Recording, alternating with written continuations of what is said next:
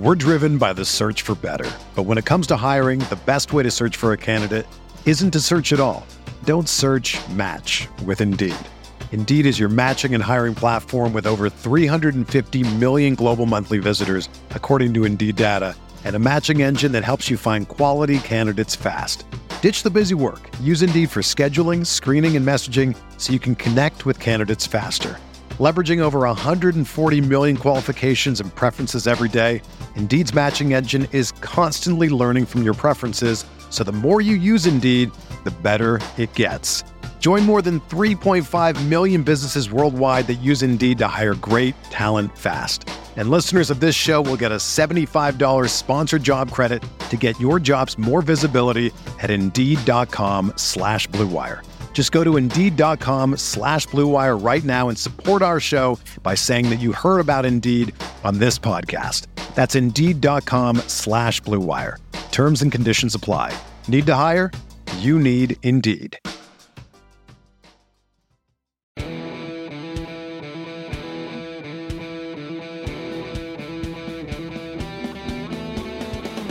What's going on, everybody? Welcome back to another episode of the Top Dogs podcast here on the Field of 68 Media Network. It is Monday, November 6th, and you know what that means? College basketball is back. UConn basketball is back, and now we have a chance to be able to watch these Huskies go out there and try to repeat as national champs in games that actually count. I cannot wait. I'm fired up. This is exactly what we've all been looking for since that night in Houston, all the way back on April 4th. So, look, I'm not going to do any deep dives and heavy previews for Northern Arizona, for Stonehill, for Mississippi Valley State. I don't see UConn struggling with those teams, and if they are struggling with those teams, then I think we have a bigger problem and a bigger conversation to have. We will do some preview episodes for the Empire Classic when they're playing Indiana. That is Sunday, November 19th. That's the first time we're going to get some real preview shows. We will be there, Field of 68. We're going to do shows live from the floor. UConn, Indiana. I believe it's Texas, Louisville there also. We'll be there for both those games on Sunday and on Monday nights. Yeah, it's going to be a fun season. I'm really looking forward to what we can get from this UConn team. Later on in this episode, we're going to do a Q&A. I took some questions on Twitter. I took some questions on the Boneyard, which was interesting and revealing. And I also have interviews with Tristen Newton and Alex Karaban that we're going to drop in here at the end. I was able to record those when I went up to stores back in mid-October, right before Atlantic 10 Media Day.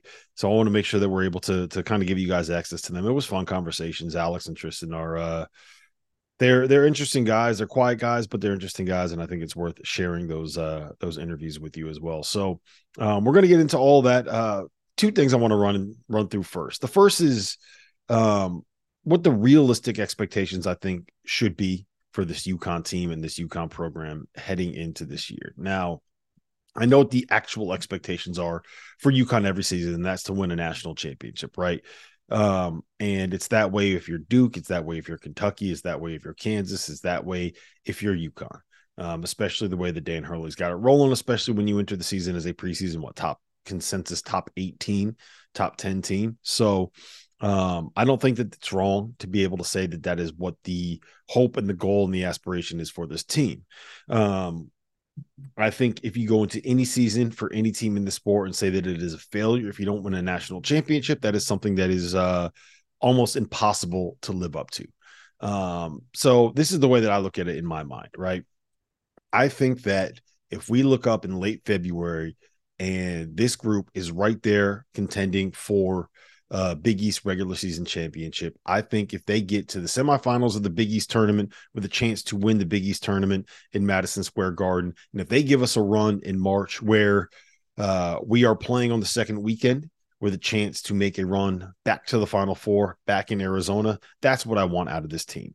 I would like to win at least one of those, right? I would love to be able to win a Big East regular season title or a Big East tournament title or get back to the Final Four. I think that that is something that is very much within the realm of possibility and very much within reach. And I think it's fair to say that it would be a little bit of a disappointment if not one of those things happened, right? But I'm not going to fret if all three of them don't. That's a big ask and a lot of expectation on a team where they are playing in a conference with legitimately, I think, 5 teams that have a chance to be able to win the league, where they are playing in a sport where Kansas and Duke and Purdue and Michigan State and Marquette and a lot of really good teams and really well-coached teams are absolutely loaded. So overall, and maybe this isn't the right forum to have the conversation, but I do think that this is going to be a very, very good season for college basketball as a whole. I think there are a lot of high-level teams.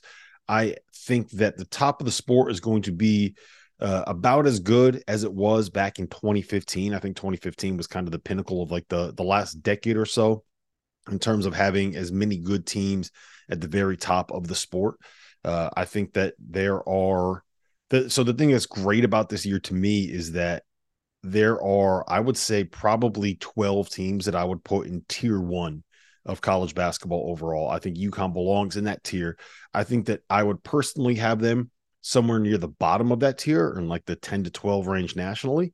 But I think that the difference between number 1 and number 12 in that group is not as big as it's been in past years, right? Like I think that for my money, Duke is probably the best team in college basketball this year.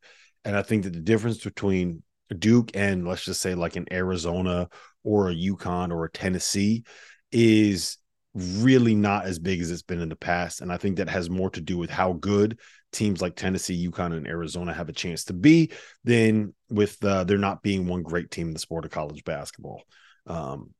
So it's going to be a fun year. There are going to be a lot of unbelievable matchups. There are going to be a lot of unbelievable games. I think that the trip to Fall Gallon Fieldhouse is going to be something that a lot of fans and players are going to remember. I think that Indiana matchup in New York City is going to be fun to watch. I can't wait for the North Carolina game, the Jimmy V Classic. And then, like, how do you not look forward to, games against Villanova and games against Marquette and, games against Creighton, which have always been a battle. And I really love the budding rivalry there. And, how do you not get excited about a season-ending trip to Providence, right? Like, I think the best thing about the way that the schedule has kind of shaken up for UConn this year is that I think that there's going to be some lumps early on, right? I think that the process of getting to where they are at their best is going to take a little bit longer this year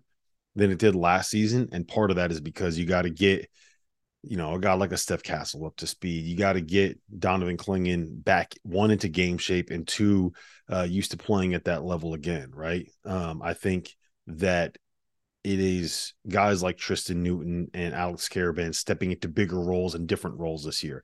I think it is getting Cam Spencer acclimated to what is being asked of him playing at UConn.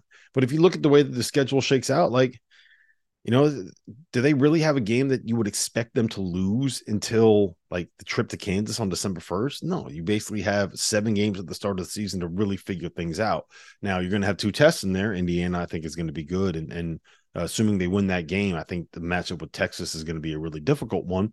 But all of those are winnable, and all those are games where UConn is probably going to end up being favored, especially when we consider the locale those games are being played. And then if you look at the Big East schedule, like it starts like this: Seton Hall, St. John's, DePaul, Butler, Xavier, who I think is not going to be quite as good as people expect them to be. They're going to be a little bit younger. They're missing their 2 best players. And Georgetown at home. Like, I think that we're going to look up on January 17th on that home game against Creighton, and UConn is going to be sitting there at 7-0 in the Big East, right? And then things kind of get a little bit hairy. Like you got Creighton at home, Villanova on the road, Xavier at home, Providence at home.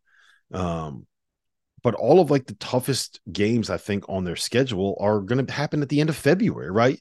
Marquette at home, February 17th. Creighton on the road, February 20th. Villanova at home, February 24th. Marquette on the road, March 6th. Providence on the road, March 9th. So like the real difficult part of the schedule is going to be the last 3 weeks of the season. And that is presumably when UConn is going to be playing their best basketball and when they have kind of figured it out. So I do think that the way that the schedule shakes out for them is going to be relatively beneficial, right? The thing I love about the Big East is everybody's got to play everybody. So you're not ducking any road games. You're not ducking any smoke in this conference, but to have it backloaded like that Now, granted, a lot of those teams are going to be at their best too, but I think that UConn is going to be playing their best basketball by the end of the season, and that is something that should be beneficial for the program. Now, the other concern that I have, and maybe concern is the wrong word, but let's phrase it like this: what does UConn have to do? What has to happen for UConn to be able to go from being a team that I see as like a 3 seed heading into the tournament right now to being a team that can go out and win the national title? The biggest and most important one is Donovan Clingan has to stay healthy, right? Like, we can hype up Samson Johnson as much as we want, and we can talk about the impact of the freshman as much as we want. We can talk about Tristen Newton as much as we want, but the bottom line is this: like, if the big fella ain't right, like if you can't get that foot right, if he isn't there throughout the entire season, then that's just not something that you're going to be able to overcome easily. Point blank period. I don't think that it is a hot take. I don't think that it is disrespectful to say that losing a guy that is an All-American and a potential lottery pick is going to be something where you can overcome it and still be good enough to win a national championship, right? I still think they'll probably be able to compete with anybody on a given night, but you're not national title good if that 7'3" monster isn't there in the paint. And I think part of the reason why they've been as cautious as they've been bringing him back — he just got back into practice on Thursday — is exactly what you're seeing out of Xavier right now, right? Like, Zach Fremantle has had 3 different foot surgeries over the course of the last, 3 years. He's basically played a year and a half of basketball in his last 3 seasons in college. He missed the last 6 weeks of last year. He re-injured the same foot for the 3rd time in July, and he's probably going to end up missing this season. And if he was playing, like, he's a first-team All Big East caliber guy. If he was playing and Jerome Hunter was playing, we'd be looking at Xavier as like a potential top 25 kind of a team. But without them there, like, you just see the hit that team is going to take. And I think that Xavier is going to have to struggle and fight and scrap for trying to get into the NCAA tournament this year. So the Donovan Clingan's foot is the single biggest swing factor when it comes to this season. But that's the obvious thing. Once you get past that, I think the key is going to end. We talked about the defense last week, right? Like, I think that we are kind of underappreciating some of the question marks that are there with UConn on the defensive end of the floor. But I think there's 2 guys that are going to have to step up. We've already talked at length about the value of Samson Johnson and being able to have a guy that can come off the bench and be able to contribute 12 to 14 minutes to keep Donovan Clingan fresh, keep him out of foul trouble, make sure that he makes it to the end of the season playing his best basketball the way that Adama Sanogo was last year. To me, the 2 most important things are Tristen Newton and Alex Karaban taking a step forward. Now, we talked a little bit about Karaban, I believe, 2 weeks ago on the pod. And here's the question that I have with him, right? And I think I asked him this at Big East Media Day. I can't remember. We've had so many media days and shows since then, but we saw him make a leap last year, right? When UConn was kind of in that downswing, when they lost 5 out of 6, every team that they played and that they beat was attacking him. They kind of said, look, you know what, where we can get at this team is with Alex Karaban at the 4. I think Bryce Hopkins went nuts against them. Omax had a really good game against them when they played at Marquette. That was kind of the weak spot in UConn's defense. And he got to the point by the end of the year where that wasn't the case anymore. Like, I'm not going to sit here and pretend that he's Jaren Jackson 2.0, right? But he got to the point where he was not a liability defensively anymore. And he was beating people off the dribble and he was banging home threes. And he turned into a very, very, very good complementary piece on an offense that had 2 guys that you could kind of trust on to be stars in Jordan Hawkins and Adama Sanogo. So my question about Alex Karaban is, was that the leap for him? Was that his breakout, or is there another step yet to come? And my suspicion is that there's probably another step yet to come, because I don't think we've quite seen him be more than a spot-up shooter yet. And I believe that he is. I think he is a guy that can attack a closeout and get to the rim and finish. I think he is a guy that could take advantage of some mismatches in the paint. I think he is a guy that has a little bit more shit to him as a one-on-one player than we've seen in the past, right? Like, he's kind of been a spot-up shooter so far in his career. So if he can become someone where he is to the point that he is more than just like, I don't want to say not a liability because he's not a liability defensively anymore, but where he becomes an impact defender and a positive outcome defender. And also stepping up and being like a 13-point per game guy that still shoots with the same efficiencies. And, oh, by the way, can also be someone where if you have to isolate him, can go get you a shot at the end of a clock if you need to, that can take advantage of a mismatch somewhere. I think that's going to be really important for UConn's growth. But to me, you need Tristen Newton, I think, to kind of step into a star role, right?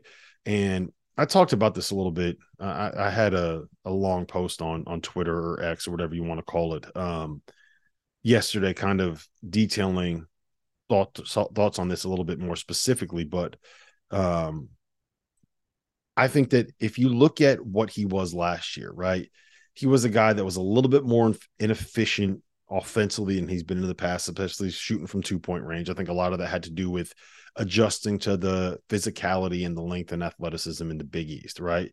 I think he's someone where he was a little bit more passive offensively than he's been in the past when he was at East Carolina. Remember, he averaged like 17 points and 5 assists when he was a redshirt sophomore at East Carolina, and only took 7 shots a game this past season. A lot of that was figuring out how we could impact the game, I think. And I think he's kind of taken over that role. So I ran the math on it a little bit. And let's just say that his efficiency numbers as a 2-point scorer go back to what they were when he was at East Carolina, right? Where he is shooting about 49% from 2-point range as opposed to 38%, which he shot last year. Well, if he had done that last season, it means he would have made 81 twos instead of 62 twos, which would have been 40 more points he would have scored last season. Then if you factor in that this year, I think that he'll probably get maybe 11 or 12 shots a game as opposed to 7.5 shots a game. And if 40% of his field goal attempts to continue to be threes, then if you extrapolate that math out, and I could do the work for you if you want, but I don't think people want to hear the math nerd in me and kind of rolling through all that. You're looking at another 5 points per game bump when you kind of run the numbers on that. So I think it's very reasonable to say that if Tristen Newton becomes a guy that gets 11 or 12 shots a game, if he gets to the line a little bit more, which you would expect with a player that's more aggressive, and if he can get those efficiency numbers up, I don't think it's out of this world to project him as a guy that averages 16 points, 5 boards, and 5 assists. And if Tristen Newton becomes a guy that averages 16 points, 5 boards, and 5 assists, then one, we're talking about a dude that's got like a very real chance to be in the Big East Player of the Year conversation. Like those are massive numbers for a team that is going to presumably be in and around the top 10 all year long and in and around the top 3 in the Big East all season long. And two, if he's putting up numbers like that, and if he's having that kind of an impact, and he continues to be, at least an average defender, like I think we're looking at like that becomes a situation where you have your go-to guy down the stretch. You have your guy at the end of a clock. You have your guy that can get to the free throw line. You have your guy that can make things easier for teammates. You have your guy that can be the player that gets that first paint touch, that can create a closeout for Karaban, that can create a situation where Cam Spencer's got an open look, that can get into the lane and throw a lob up to Donovan Clingan, right? That can get into the lane and create a space for Steph Castle in the dunker spot, that can do all of these different things and be that first player that gets a paint touch and can get the ball moving and get the defense moving. I think that if UConn is going to hit the ceiling and have a chance to be a team that repeats when we look up in March, like I think Tristan's got to make a leap like that. And the more I think about it, the more I think that is like well within his range of outcomes. So I'm excited to see the step forward that he takes. And we talked about that a little bit. You'll hear that interview later on. But I think that the development of those two as role guys to stars is something that's going to be really important for this team moving forward. So that's about what I got in terms of some of those thoughts. And some of my predictions for the season. If you want me to put pen to paper and say what I think is going to end up happening, I think that UConn is going to be one of the top 3 teams in the Big East when it's all said and done, right? I think that Marquette is probably the best team in the conference. I know that BetMGM and some of these other online sports books have them listed as the 3rd best team in the league. I don't really understand that. I think Creighton is really good. I think Villanova, if Jay Wright was coaching that team with the pieces they have on the roster, would enter the season as a preseason top 3 team in America. And I know people got really upset at me for what I said on the Hot Takes Bold Prediction show we did on After Dark earlier this year, but I think Providence is good enough to be able to make a run at finishing in the top 3 as well. And just for clarity, like just so people understand the way that this stuff goes, like when it comes to the Hot Take show, the whole premise is like, okay, we're driven by the search for better. But when it comes to hiring, the best way to search for a candidate isn't to search at all. Don't search, match with Indeed. Indeed is your matching and hiring platform with over 350 million global monthly visitors, according to Indeed data, and a matching engine that helps you find quality candidates fast. Ditch the busy work. Use Indeed for scheduling, screening, and messaging so you can connect with candidates faster. Leveraging over 140 million qualifications and preferences every day, Indeed's matching engine is constantly learning from your preferences, so the more you use Indeed, the better it gets.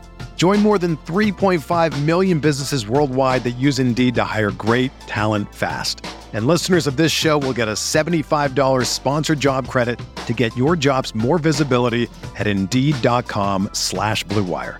Just go to Indeed.com/Blue Wire right now and support our show by saying that you heard about Indeed on this podcast. That's Indeed.com/Blue Wire. Terms and conditions apply. Need to hire? You need Indeed. Find something that no one is talking about that you can justify with an argument, and let's have that conversation and have a little bit of fun with it and say something kind of ridiculous. And that's where I went with Providence, saying that I predicted that they would be a top 15 team. I didn't predict. I said that I think that they can be a top 15 team, and I think that they can be a top 3 team in the Big East. And of course, that ended up being something that was aggregated as like me making an actual prediction, as opposed to what we were doing on the bold predictions, hot takes kind of a show. So I just hope that people understand the context of that more than what was mentioned before. And then the other thing where Jeff Goodman decided to light my mentions on fire by saying, in quotes, UConn is overrated at Rob Doster. That's not how that conversation worked. The second question that we were asked by our producers was, make a bold prediction or have a hot take about one of the Blue Bloods. I knew that one of the co-hosts on that show was saying something about North Carolina. I knew that one of the co-hosts on that show was saying something about UCLA.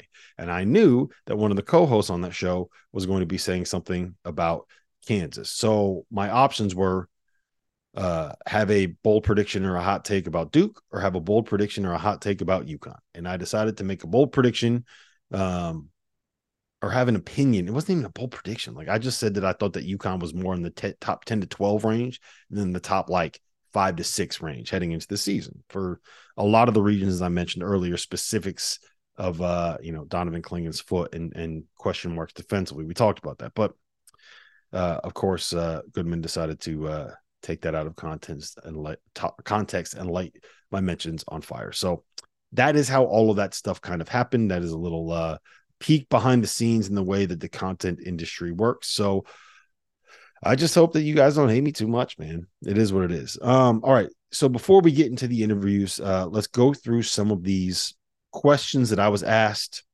on Twitter and on the Boneyard. And the one that I want to start with comes from Trace Terrell, who actually hosts the Cats Coverage podcast on the Field of 68 podcast network, which is our second channel. And he said, does UConn actually consider themselves in the borderline blue blood status of conversations? And I want to be clear about something, right?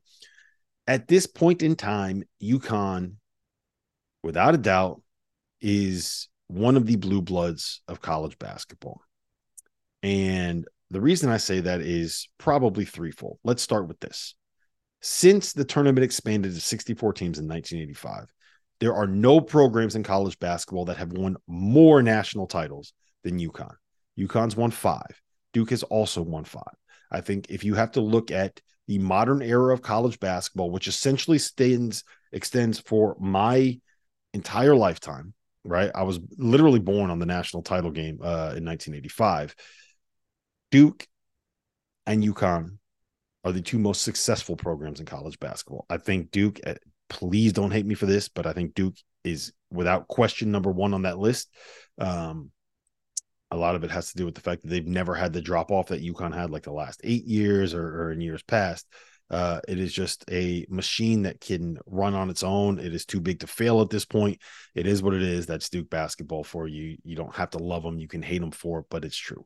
And I think UConn is right there as number 2, right? Like nobody else has won more national titles than them. There are people that are currently doctors right now that are 30 years old that have never seen, 28 years old that have never seen Indiana win a title and have never seen UCLA win a national title, right? As much as everyone wants to call those 2 programs blue bloods, UConn's won 5 titles since then, right? Duke has won 5 titles since Indiana won their last national title.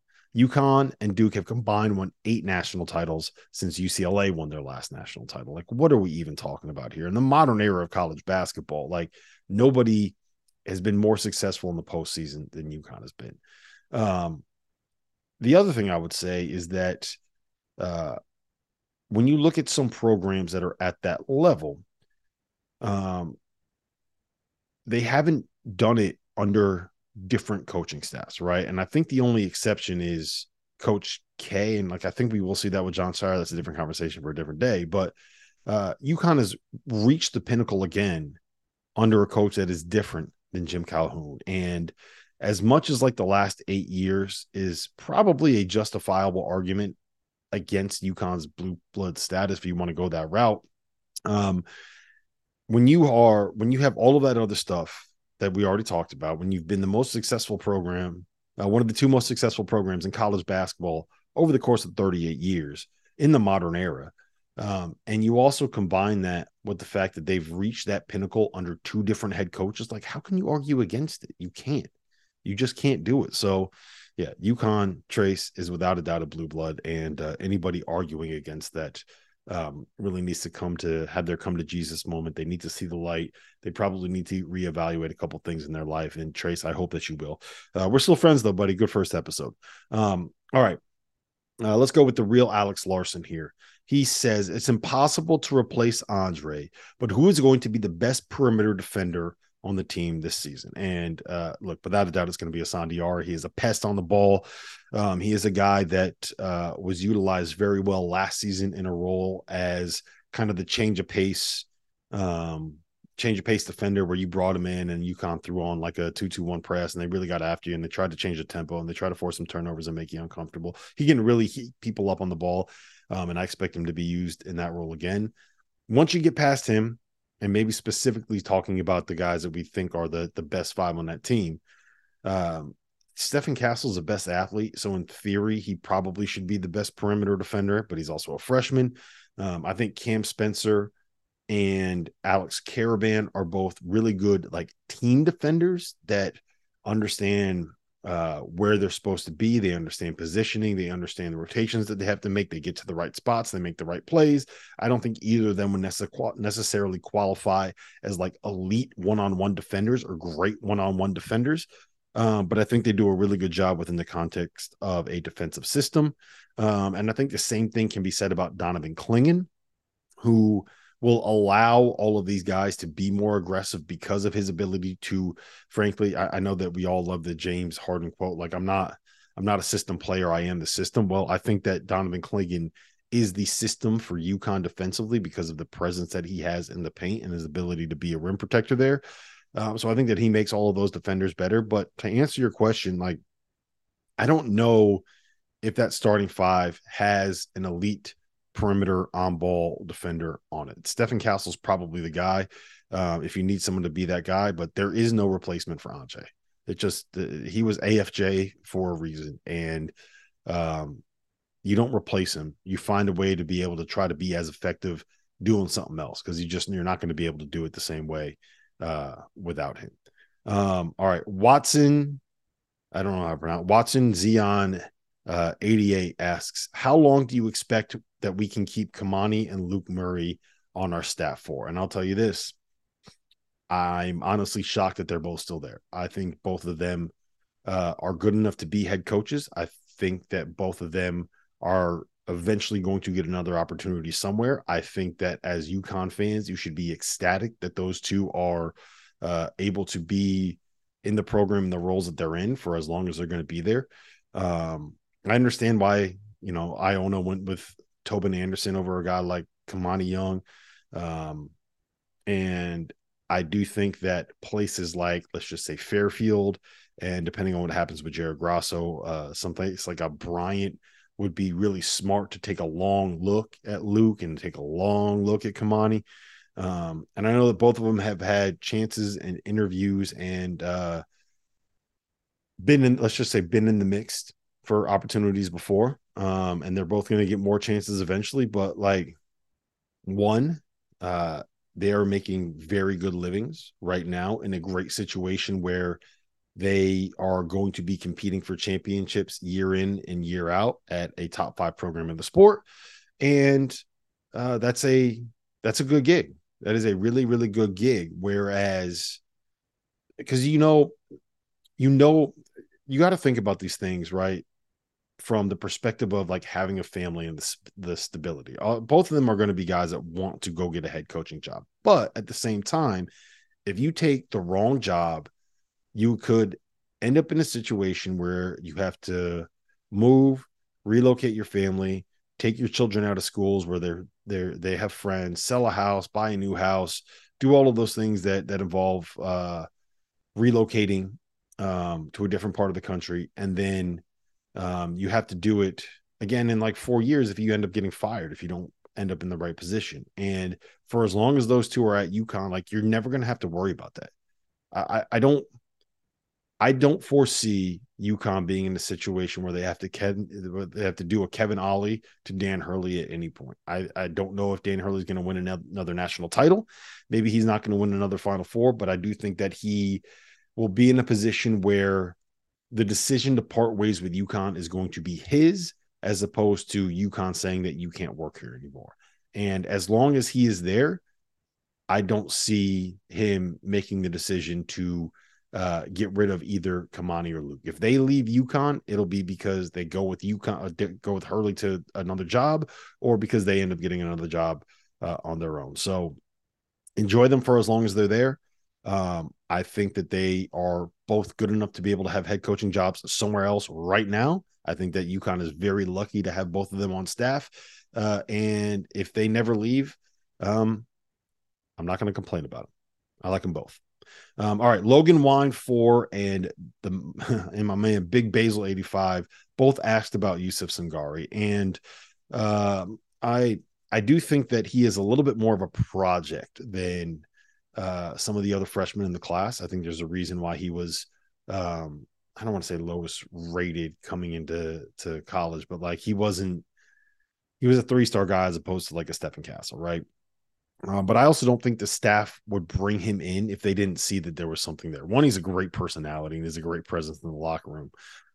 2, he is a big, physical, athletic body that bare minimum provides 5 extra fouls and gives you a little bit of insurance in case the big 7'3" monster, the foot doesn't really act up for him. He's a footer. He's athletic. We'll see how he develops, but I think that he is a guy that is a nice piece for the rotation and for the future at this point. If he ends up being a guy where as a junior, as a senior, he's a 25-minute per game guy, great. I think that that's probably what you need to count on this season if you're watching Yusuf right now. Cowboy Adama asks, who is the new Joey C? Who's the new Joey Calcaterra? And to me, there's one very obvious answer here, and that's Solo Ball. I think that they're going to be used in slightly different roles. I think that Joey last year was probably like the 8th or 9th guy off the bench. And this year, I think that Solo's probably going to end up being the first guy off the bench. So it's not exactly like an apples to apples comparison. But I mean, Solo he is exactly what you want him to be, right? A sixth man that can come in and be instant offense, a sixth man that can come in and make shots, a sixth man that understands that his role when he gets in the game is to get buckets and to score and to be athletic and to provide energy and just go out there for whether it's 15 minutes or 25 minutes, go out there and be himself to the absolute fullest. And I think that he is going to be a fan favorite. I think that he is going to provide some highlights this year that make your mind blown. I think that there are going to be, let's just say, at least 2 games during Big East play where he pops off for 20 points off the bench and UConn doesn't win the game if he doesn't pop off for those 20 points off the bench. I think he's going to be really, really good. And I hope that he is a guy that is able to stay around for 2 or 3 years. Because if he stays for 2 or 3 years, I think that we're looking at an All-American here. Here's one of those dudes where the arrow has been pointing up for the last 2 years since he's been in high school. And I don't see it reaching a plateau at any point soon. The work ethic, the talent, the ability, the drive, like he's got all of those things. I think he's awesome. I can't wait to see him play. Hurley's Army on Twitter and the son of Robert on the Boneyard both asked very similar questions. By the end of conference play, who do you think will be getting more minutes, Jaden Ross or Jalen Stewart? And I think the way that I want to answer this is that if you are a UConn fan and you want the best case scenario for the UConn Huskies long term this season and for them to get to their highest point and reach their ceiling, I think you should be rooting for it to be Jalen Stewart in that role. And the reason that I say this is that I think that right now Jaden Ross is a little bit of more of a known commodity in the sense that he's been able to pick up on what UConn wants to run a little bit quicker. He's been able to fit into the offense and defensive systems a little bit easier. He knows what to do as a 6'8" athletic switchable defender role player that can knock down threes a little bit easier than what Jalen Stewart can do right now at this point. There's a reason why Hurley and the staff have been talking about him as like a potential NBA guy in 2 or 3 years. Like the ceiling is absolutely there with him. And I also think that it is probably fair to say that Jalen Stewart is a more physically gifted and more talented player than Jaden Ross is. Now his adjustment to the college level is going to be, it's taking a little bit longer than what Jalen Stewart's Jaden Ross's has been for a number of different reasons. One, he's transferring him from Seattle, or he's coming to the program from Seattle, and it takes a little bit of while with Seattle kids to get adjusted to the college level. 2, he was banged up a little bit after he arrived on campus and wasn't able to actually get into the practices as much early on. And 3, he didn't arrive on campus until the first week of August as opposed to the last week of May. So he was already 5 weeks behind adjusting, and then slowed down again because of an injury. And then they knew it was always going to be a little bit longer with him, but he's gotten into shape. He's big, he's strong, he's physical, he's got a presence on the glass. I think that he is, you want to talk about like a guy at the 4 that could be a mismatch problem, like that is him. It might not be until next year. It might not be until his junior season, but like he's going to be a dude at that 4 spot. He's exactly what you look for in like a modern 4-man in college basketball. And if he gets there by the end of the season and he has usurped Jaden Ross in the rotation by the end of the season, like I think that is only going to be a good thing for college basketball, or I'm sorry, a good thing for UConn this college basketball season. It's time to talk about Vaulted, first of all. Vaulted is an app that allows you to participate in daily cash prize pools without an entry fee. VLTED. It's the place to store your own bold predictions forever. And by using the Vaulted Challenge feature, you can prove you're smarter than your friends. So go download the Vaulted app, give it a try for free. Vaulted is spelled VLTED, and it's the app to challenge your friends, store your predictions, join daily cash prize pools without any entry fee. Download Vaulted today. All right, so I went in there and I'm going to challenge you guys. And my prediction is that Kentucky does not win 25 games this season. They were a lock to win 25 every year the first 10 years. I think they did it maybe 8 or 9 of Cal's first 10 years, other than the NIT year. Last few, they haven't done it. Obviously, they're really bad in 21. Then a couple of years ago, when they lost to St. Peter's, they won 26. Last year, they won 22 and 12. Where do you guys stand on this? Doug, are you accepting my challenge and saying that Kentucky's going to win at least 25 games this year? I agree with you. I think it's more likely than not they don't win 25 games, right? Because remember, like, you're throwing some freshman guards out there against Kansas, Miami, Carolina. It's more likely than not they don't win 25 games. I still think you have a very good year. I don't think they win more than 25 games. And the last question today comes from Aurora over on the Boneyard. He says Hurley has tweaked the offensive scheme every year based on personnel.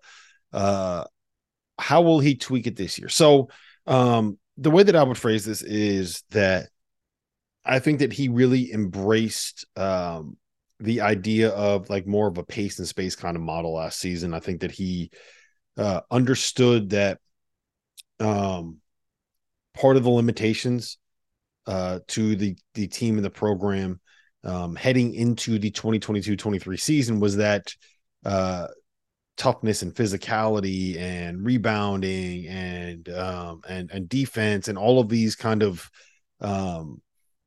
that brand of basketball could only get you so far without a certain level of skill and a certain level of offensive identity. And I think that he really built an offense that played into those players' talents last season. This year, I think that the offense is going to have to be something. Look, it's going to have to be different, right? Like Donovan Clingan, as good as he is, he's not a Dama Sanogo in the post. It's just not his skill set, right? They're different basketball players. As good as Cam Spencer is as a shooter, like he ain't Jordan Hawkins. Jordan Hawkins might be the best like sprint into a shooter that we've seen since like Rip Hamilton. I can't remember a guy in the collegiate ranks, and please someone fill me in if they got a better idea on this. Someone that was as good as he was at sprinting off of a three, sprinting into a catch, making a shot off of that catch, rising, staying on balance, the way that he impacted the defense. Like, I love Cam Spencer as a player, but he ain't Jordan Hawkins, and that is not any kind of disrespect towards Cam Spencer as a basketball player, right? So I think it's going to have to be different. And the way that I see that kind of happening is a more ball screen heavy attack, right? Like where Sanogo was like, you could use him a little bit as a guy that could space the five. He was really good at the kind of like square you up, get to his left hand and drive to the basket kind of a thing. I think that he developed as a short roll threat as the season went on. Donovan Clingan is as good of a lob target and a rim running threat as you're going to find in college basketball, point blank period. Like, you could throw the ball above the top of the square and he can go up and get it. And I think the combination of that with like the ability that he has as someone that I do think can end up being like a pick and pop 3-point threat. I really, really think that you're going to see a more ball screen heavy scheme this year. One that emphasizes the ability, like the shooting that you're going to have with Cam Spencer and Alex Karaban and Solo Ball and Jaden Ross and guys like that on the perimeter, that emphasizes the threat that Stephen Castle can have kind of in the dunker spot and working the baseline. And that really takes into account how good someone like a Tristen Newton, honestly, someone like a Stephen Castle is at like turning a quarter and getting downhill, getting a defender on his hip and ball screen. So I think that what we're going to see is a lot more of a ball screen heavy attack. Now, if we're being totally honest, like the practice that I was at, there was no Donovan Clingan. So I don't know how much of what they were running was stuff that was going to be specifically put in without having Clingan available and whatnot. And I don't want to sit here on a podcast and talk about what kind of plays and what kind of actions I saw them practicing, because I do think that is something that might get me shanked the next time that I see Dan Hurley if I did that. So we're not going to do that here.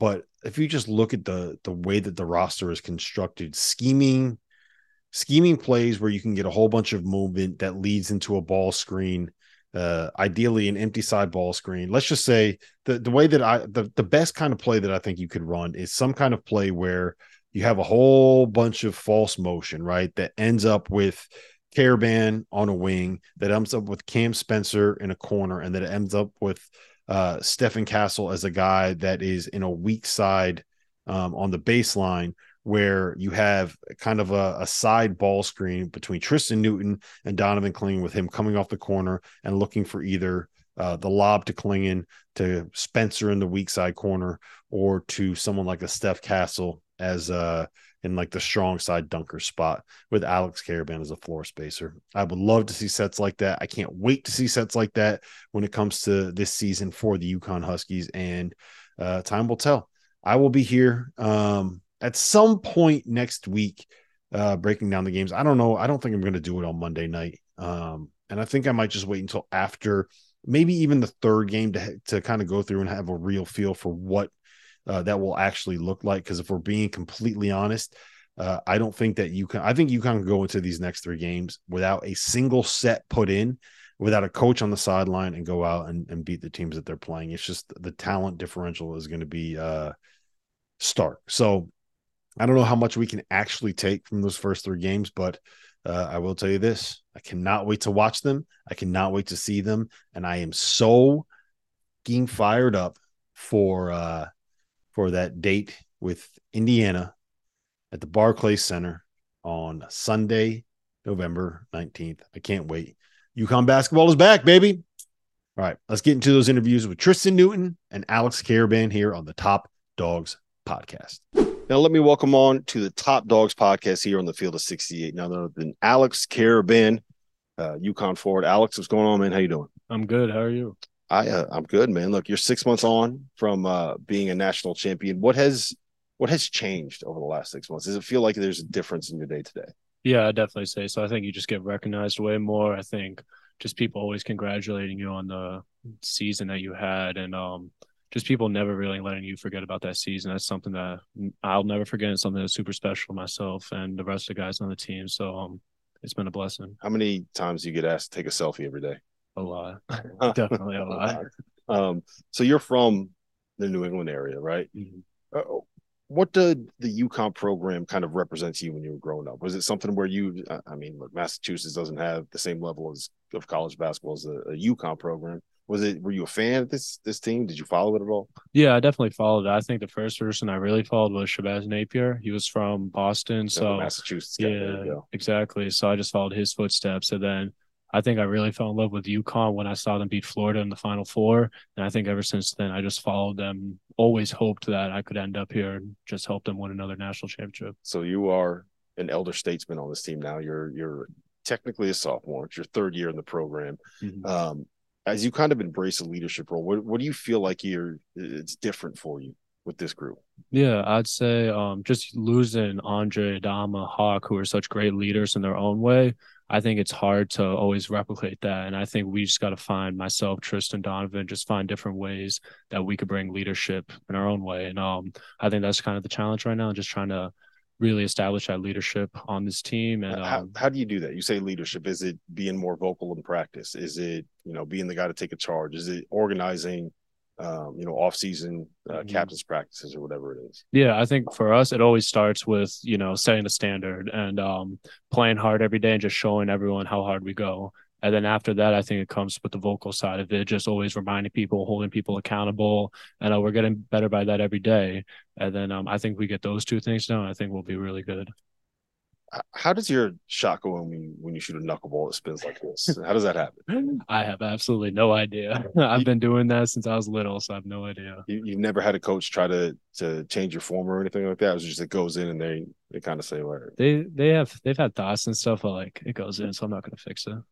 Yeah.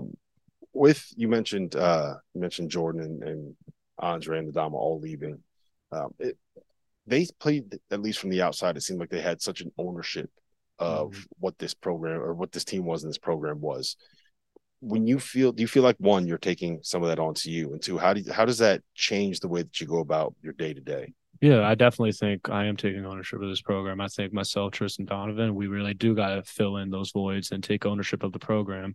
And I think every day we just got to show up with our play. I think we just got to show up as the dominant players on the teams with the expectation and the standard that UConn basketball is and that Coach Hurley and the coaching staff established, and just replicate that every day to establish a culture and just establish a standard so we can go out there and just play UConn basketball. So you have a head coach that is famously intense, right? You think that's fair to say? Fair to say. Have you seen any changes in him since winning the title? Like, is practice different now? No, everything's the same. I think if you watch a practice, you would have thought we didn't win last year. So nothing's changed about him and the coaching staff. Is it ratcheted up a notch now? Yeah, definitely. He got a taste of it. Now he's got to get number 6. Yeah, exactly. All right. So you're in year 3 here. When you enrolled, what was it? Midway through the 2021-22 season, right? And you redshirted. How did that help you adjust? Did it feel like you were ready when you stepped in last season? Definitely. I think coming in early, it helped me get over those freshman hurdles. I think just having basically 6 months before any other freshman come on campus, that helped me lose weight, helped me get stronger, helped me understand how Coach Hurley operates and practices and the system that they like to run. So just getting a head start on understanding the terminology and just really where to be, I think that move really helped me be in the best position that I was last year. And I think if I didn't come in early, I don't think I would have been as successful or as impactful as I was last year. Knowing that you had that experience and knowing that this group of freshmen, as good as they are, doesn't have that opportunity, right? Mm-hmm. Like, how do you help them? How do you kind of get, Solo and Steph and these guys ready? Because look, it's not easy. You guys have a lot of sets, a lot of stuff that you run. Yeah, I think just being always by their side and just always being open with them. I think just establishing that trust to where they can come and ask you any questions anytime, and just always speaking to them as if like still trying to learn and just trying to like, good job, or, just fix this, and just can try to keep their confidence going. I think that's something super important, especially with the coaching staff. They could be hard on us, and just try not to get them too down on themselves, and always reminding them that they are super important for the team and we are really going to need them. So just try to pick it up, learn on it, and it's all going to pay off. So I asked Donovan Clingan the same question, and he literally named everybody on the roster. Who's going to surprise us this year? Who has really impressed you in practice so far? Really impressed me? I'm going to say Solo Ball, Jaden Russ. I think those two. There was some talk about them before coming in, but I think just being on the court with them and I think they were, out of all the people, I think they're going to surprise a lot of people with just their talent and athleticism. Are they picking up the offense? What is it? They're picking up. Yeah, I think when they pick up they're picking up the offense definitely, but I think when you get them into actions and just let them show what they're capable of, and then even just when they play basketball, just the plays that they make are special. All right, I'm going to ask you some of the questions that I just asked Donovan as well. Best environment in the Big East that does not include anything in the state of Connecticut or Madison Square Garden. Ooh. He's really good at ducking questions. He is. I'm gonna say Providence just because of like the little rivalry in New England, and then I'm gonna give Creighton their credit too. It's always sold out when we show up there. 18,000 people wearing that color of blue is a lot of people wearing blue. Exactly. Sally's, Pepe's, Modern. Say Pepe's. Pepe's. Yeah. And your all-time UConn starting 5. My all-time starting 5. You knew this question was coming. You heard it. Yeah. I'm gonna go small. I like Kemba and Shabazz in the backcourt. Ray Allen. I'm gonna go Rudy Gay and Emeka Okafor. That's a good starting 5 right there. That. Listen, Alex Karaban, national champion, UConn Husky.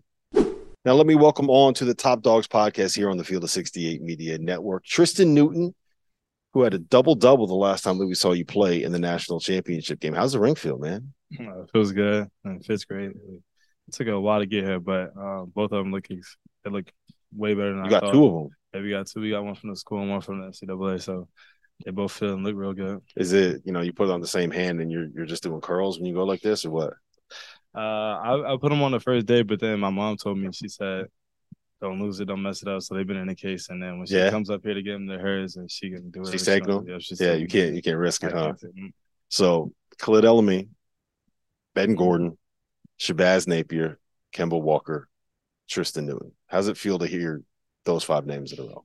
Oh, it feels great. They're legends here at UConn, so just being in the names of, what was that, 4 or 5? Those people, it was just amazing. Out of that group, who do you think your game most resembles? I Most resembles. I don't know. Those are like small guards who were like really shifty and Ray Allen definitely not him. He's not down shooter. But I say probably Shabazz. He watching him, he gets his teammates involved and more like in the league, he was getting his teammates involved and stuff like that. So I feel like he's who I resemble the most. So one of the concerns last year was part of like the big guard, right? Is Tristen going to be athletic enough? Is he going to be able to handle that point guard role? You famously said, I think you said it to John Fanta after the game, after you won the national title, you said, call me what you want, but make sure you call me a champion, right? How does it feel now when you look back on that journey that you had 6 months on? It feels good. I mean, like at the beginning of the season, I feel like when we were 14-0, nobody was questioning the point guard position, honestly. But then we had 2 triple doubles, right? Yeah. So then we started losing. So I feel like, I mean, I was playing bad, so I understand where the frustration came from. So just going out as a winner, as a champion, having a good tournament run and like good last game, just showing what I'm capable of and proving to everybody that I'm a point guard and I could handle the role. It just feels amazing. I feel like this year is going to be a lot better. I'm more comfortable in the system now. Worked on my game, got a lot better over the summer. So I feel like this year will be so much better. Where did that improvement come from? Was it confidence? Was it picking up the offense? Was it just, you had a bad month of January like everybody else on the team did? Getting in the gym, I was missing shots that I'm used to making. Got in the gym, confidence went up. My coaches tell me keep playing. So pretty much confidence in just getting in the gym. And I learned the offense more, but it's really the coaches and the people around me giving me confidence and helping me out and showing and telling me I was made for it. Now that's what I was here for. So last couple months or after January was just very good. It was like smooth sailing.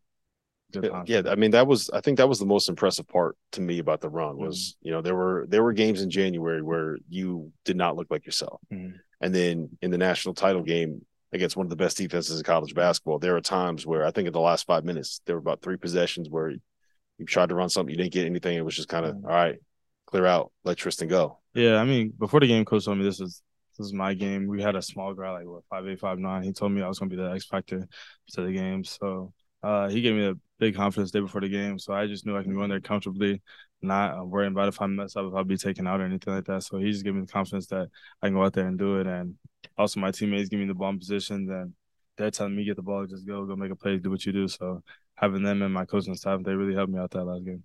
So Adama, Andre, and Jordan, 3 guys that their development and their ownership of the program last year, I think, is what had as much of an impact on your growth as anything. You're in that role now. What did you learn from them, and how are you trying to apply that this season? Adama, he showed me how to like dominate in practice every day. Every day he would come and dominate. He doesn't want to lose any drill. He doesn't want to do anything. He showed me how to come in here and dominate and, every possession go kill. Andre, he's a leader, vocal leader. He showed me how to talk to people, how to speak to people on and off the court, how to get the group together. Like, we always do team events, go out to eat, even if we didn't want to. He's just like, come on, you're not doing nothing else. Sitting at home playing the game. So just come over, just chill or do something. And then Hulk, he was like the gym rat. He came in the gym, he got his shots up. He showed me how to work out, honestly, because when I worked out before, I would try to do every single thing like every day. But he's like, nah, just like, focus on what you're going to do in the game. He's coming off pin downs every day and working out. He's coming off pin downs at game speed, doing that stuff like that. He's not trying to go between legs, cross high floaters, do stuff like that because he wasn't really going to do that in the game. So he just showed me how to work out. So those 3 really helped me, and I feel like this year I could help our freshmen and even the returning guys. I could help them out a little bit more. So what are you trying to do? You say you could help them out. Is it getting people over to your house? Is it making sure that guys are in the gym? Is it getting them in for captain's practices? How have you tried to embrace that? Yeah, it's pretty much everything. Obviously, I mean, I try to hang out with my guys off the court because I feel like the relationship off the court is just as big as it on the court. Off the court, you can have a relationship with them, and then on the court, you can. It's like not how you're saying it, it's just what you're saying. Because sometimes you're frustrated in the moment, so you're gonna say it in a bad way, but they know it's coming from love because we all want to win. So getting people on the court, off the court, getting them together and becoming good friends with them, I feel like it'll help us off the court a lot. So I was able to watch practice today, and I think I learned probably about 3 or 4 new cuss words when I was in practice. I want your best Coach Hurley story. Or you know what? Give me your you transferred in from East Carolina, right? Give me your welcome to UConn moment. Welcome to a Coach Hurley practice moment. Well, so we were when I first got here, we were just shooting around, doing stuff like that. Then our first practice, we go do medicine balls. Like, it's not even our first practice, it's just like our first workout. We're doing medicine ball, like ball handling. So then we do stuff like that, then dribble. So I come and then I'm shooting. We have a drill called 25 and 2. So you got to make 25 threes around the thing in 2 minutes. So first time I ever do it, I cramp up in my arm at like 17 makes. So I got to shoot the last 8 shots with cramp in my arm. And he's just yelling like, finish, finish, finish. He's like, shoot a left hand if you have to, but just finish. So that was the welcome to UConn moment. So he's kind of famously intense, right? Have you seen any change since the national championship? Is he still the same dude? Is he worse? I feel like he may be a little worse, honestly. Like, in a good way, though. Like, we have a lot of young guys. So, I mean, last year we didn't have that many young guys. So we had, like, people who knew what to do in college basketball. We had, like, Andre, Adama, and Jordan. So you knew what we were going to get from them. But we have a lot of young guys, and I feel like he doesn't want us to get complacent just because winning the national championship, he's trying to do it again. He loves that feeling, and I feel like we all do too. So he's just trying to stay on top of us and make sure that we don't get complacent so we can go make another run at it. So you mentioned Cam Spencer transferring in, another fifth-year guy, another old guy on a team that, look, Alex and Donovan have been around, but they're not quite the same age, right? What has he kind of brought to the program? I mean, he's a different type of player. He can shoot the ball amazing. So, like, give him the ball, he's gonna make the three. Like, you don't even have to crash. He's gonna make it. And then, like, he knows a lot about the game too. So he's not like the vocal type leader yet because he's just getting acclimated with us. So he's not there yet. But he'll bring you to the side, show you what he sees. He has a lot of experience, so he knows little cracks. He's helping me out, like, get my shot off a little faster and stuff like that. And we're both not the quickest high jumping guys. So just watching his game, try to implement some of his stuff into my game, and it's really helped me a lot. Have you gotten to dunk in a game yet? At UConn? Yeah. I think I had like 3 or 4 last year. 3 or 4? Fast breaks, though. I'm not dunking on nobody, just fast breaks. Yeah. All right. Last 3 questions, and you can get out of here. You just heard me ask Donovan and Alex. Best place to play in the Big East that is not one of UConn's 3 home courts? Probably Xavier. Xavier? Yeah, is your favorite? That was, I think that was my second road game in the Big East, and it was packed. You can barely hear the play calls, and they're cheering for them. We're going hard for them. So I feel like Xavier is the best one. What's your favorite memory from the national title run?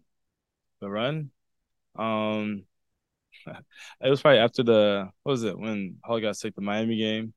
Because like I was his roommate, so he was throwing up all night, and like I was up. That was your favorite memory? No. Listening to him throw up is your favorite memory? No, after the game, like it's like he's still feeling down, but everybody's happy, and I can see like we're happy, so his mood is brightening up and a lot of stuff like that. So just winning that Final Four game, knowing we're going to the national championship again. Did you like just make him stay in the bathroom the whole time? Like I don't want anything to do with this. Okay, so on the road I bring a fan. Like I need a fan to sleep. So like I heard it a little bit, and like when we were eating that dinner, he was like, "Yo, I'm gonna throw up," and I was like, "I thought he was just playing," but then he's just yelling, screaming all night, and then they had to move me out so he wouldn't.